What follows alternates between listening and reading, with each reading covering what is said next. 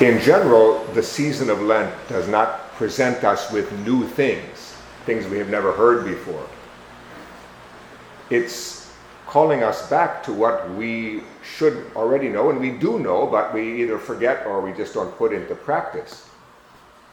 One thing that we know, we knew it before Ash Wednesday, is that superficial changes are not very significant, and that's why we call them superficial. So if you gave up coffee or gave up Facebook or something a week ago, you might not be much different than you were before you gave up coffee or Facebook or chocolate or whatever. Remember what we learned or what we were reminded of on Ash Wednesday. We shouldn't be doing religious acts for people to see. Don't do it just to impress people. Don't do it just to make a show of yourself. That's superficial. That's hypocrisy. And the reward you get in the moment, and there's no lasting effect, no fruit. We know that. I mean, we know that. No one wants to just be superficial. No one wants to pretend to be different. We know that Lent is calling us to an inner change, a deeper change.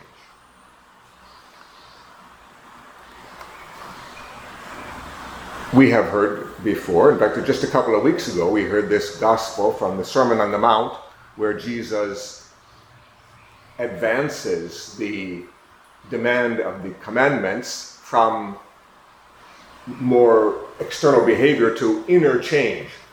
The external behavior is don't kill. Don't kill. Okay? Anybody kill anyone lately? Not many murderers around. But then he says, but I say to you, whoever is angry with his brother will be liable to judgment. And that one challenges us because we might have been angry with someone, brother, family member, spouse, this morning. But between the time we woke up this morning and the time we walked into the chapel, we could have easily fallen into this very problem. Anger at a brother, or a sister, or a household helper, or a spouse. You see, this is the challenge. Well, now, it's not simply that I don't kill that person, but that I can't harbor anger against him or her. So this is where Lent is directing us to this inner change. Jesus, in order to make this clear, says this, opens this part of the Sermon on the Mount with this really disturbing statement: unless your righteousness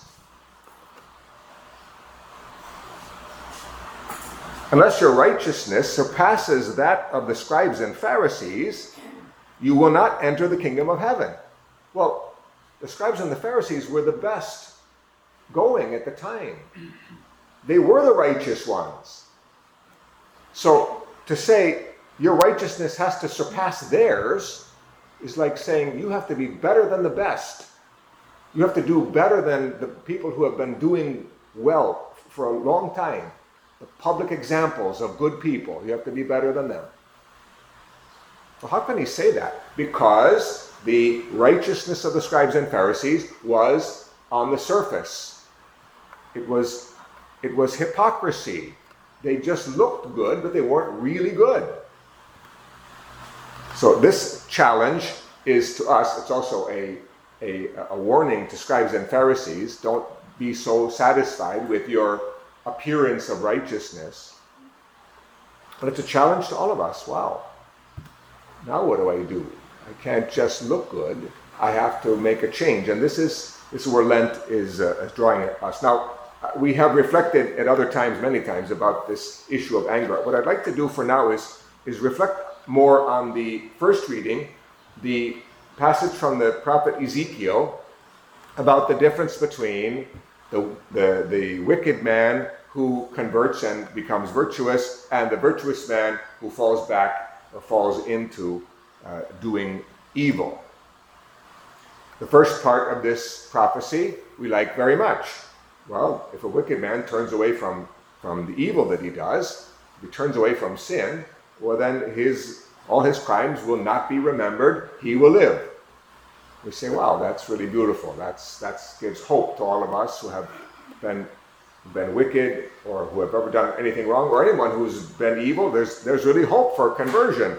And we love this statement of the Lord. He says, well, do I derive any pleasure from the death of the wicked? Do I want people to die? Do I want people to be condemned? No. I rejoice when people turn from their evil way so that I can fill them with life. That's what God wants. And that's what we want. So that part, I think, is not that hard to accept, that it's possible to turn away from evil and become good. That's the path we're on, we hope, for Lent. But then the second part of this reading says, well, what about this virtuous man who turns away from the path of virtue to do evil? None of his virtuous deeds will be remembered. He'll die. And we say, well, it doesn't seem fair. A person's good all his life, and all of a sudden he, makes some bad moves, and then he has to die. This is exactly how we react. Well, you're so merciful to evil people. Why aren't you merciful to good people? Remember, this is the exact reaction of the scribes and Pharisees when Jesus reached out to the tax collectors and prostitutes. They said, well, what are you doing? What are you doing favoring those people? What about us, good people? It's not fair.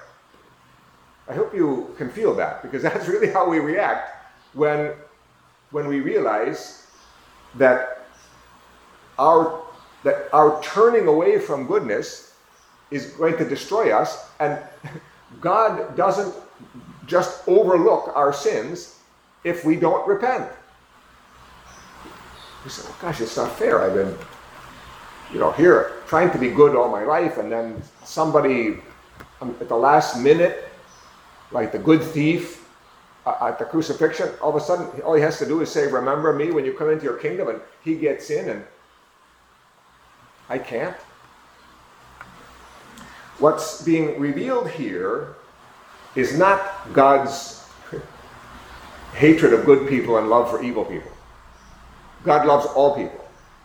What's being revealed here is that we put ourselves in the category that we end up in.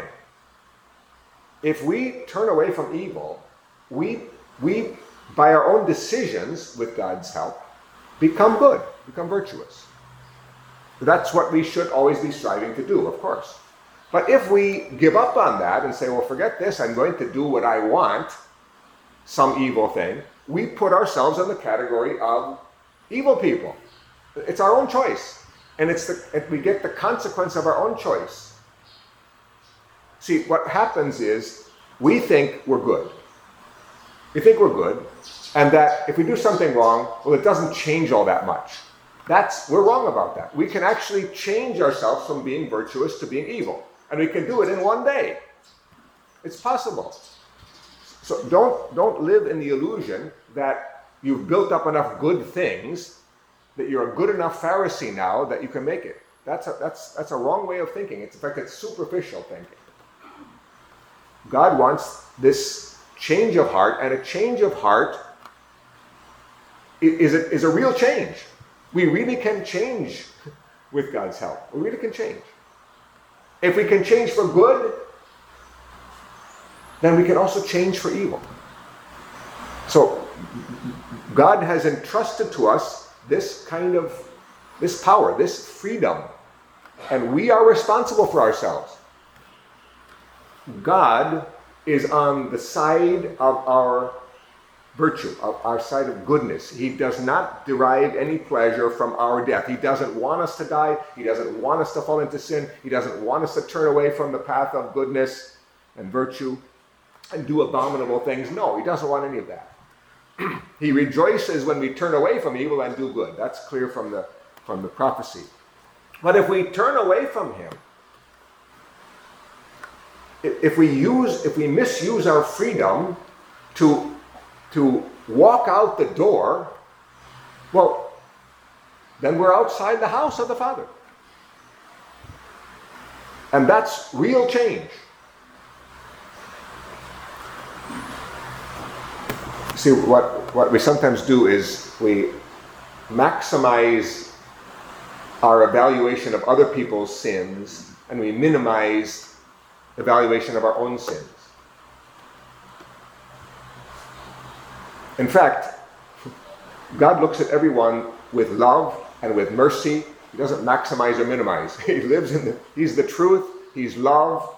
When someone has really turned away from sin, even if it's at the last minute, well, he says, welcome home. Come on back, prodigal son.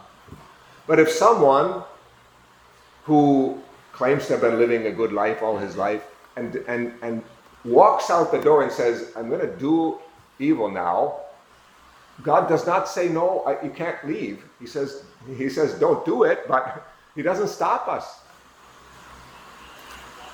He grieves when we leave him, and he rejoices when we return. Lent is a time to return to God, a time to get past superficial change, to make decisions from the heart and put those decisions into practice. I will, with God's help, leave these sins behind. I will really dedicate myself to the will of God and to what's good for others. I'm not just trying to impress people or just satisfy my own ideas about what's good. I'm going to really change with God's help. So that's where Lent is. That's where we are on this journey. This is First Friday. We put our trust in the mercy of God. We entrust ourselves to the Sacred Heart of Jesus. We realize everything is on our side. We have everything going for us except ourselves. Our only real enemy, of course Satan is our enemy, but he can't do anything unless we let him. Our real enemy is ourselves. We are the ones who have to make the decision to turn away from evil and follow the way of God. And when we do it, God rejoices. So let us rejoice in the goodness of God and be dedicated to his will.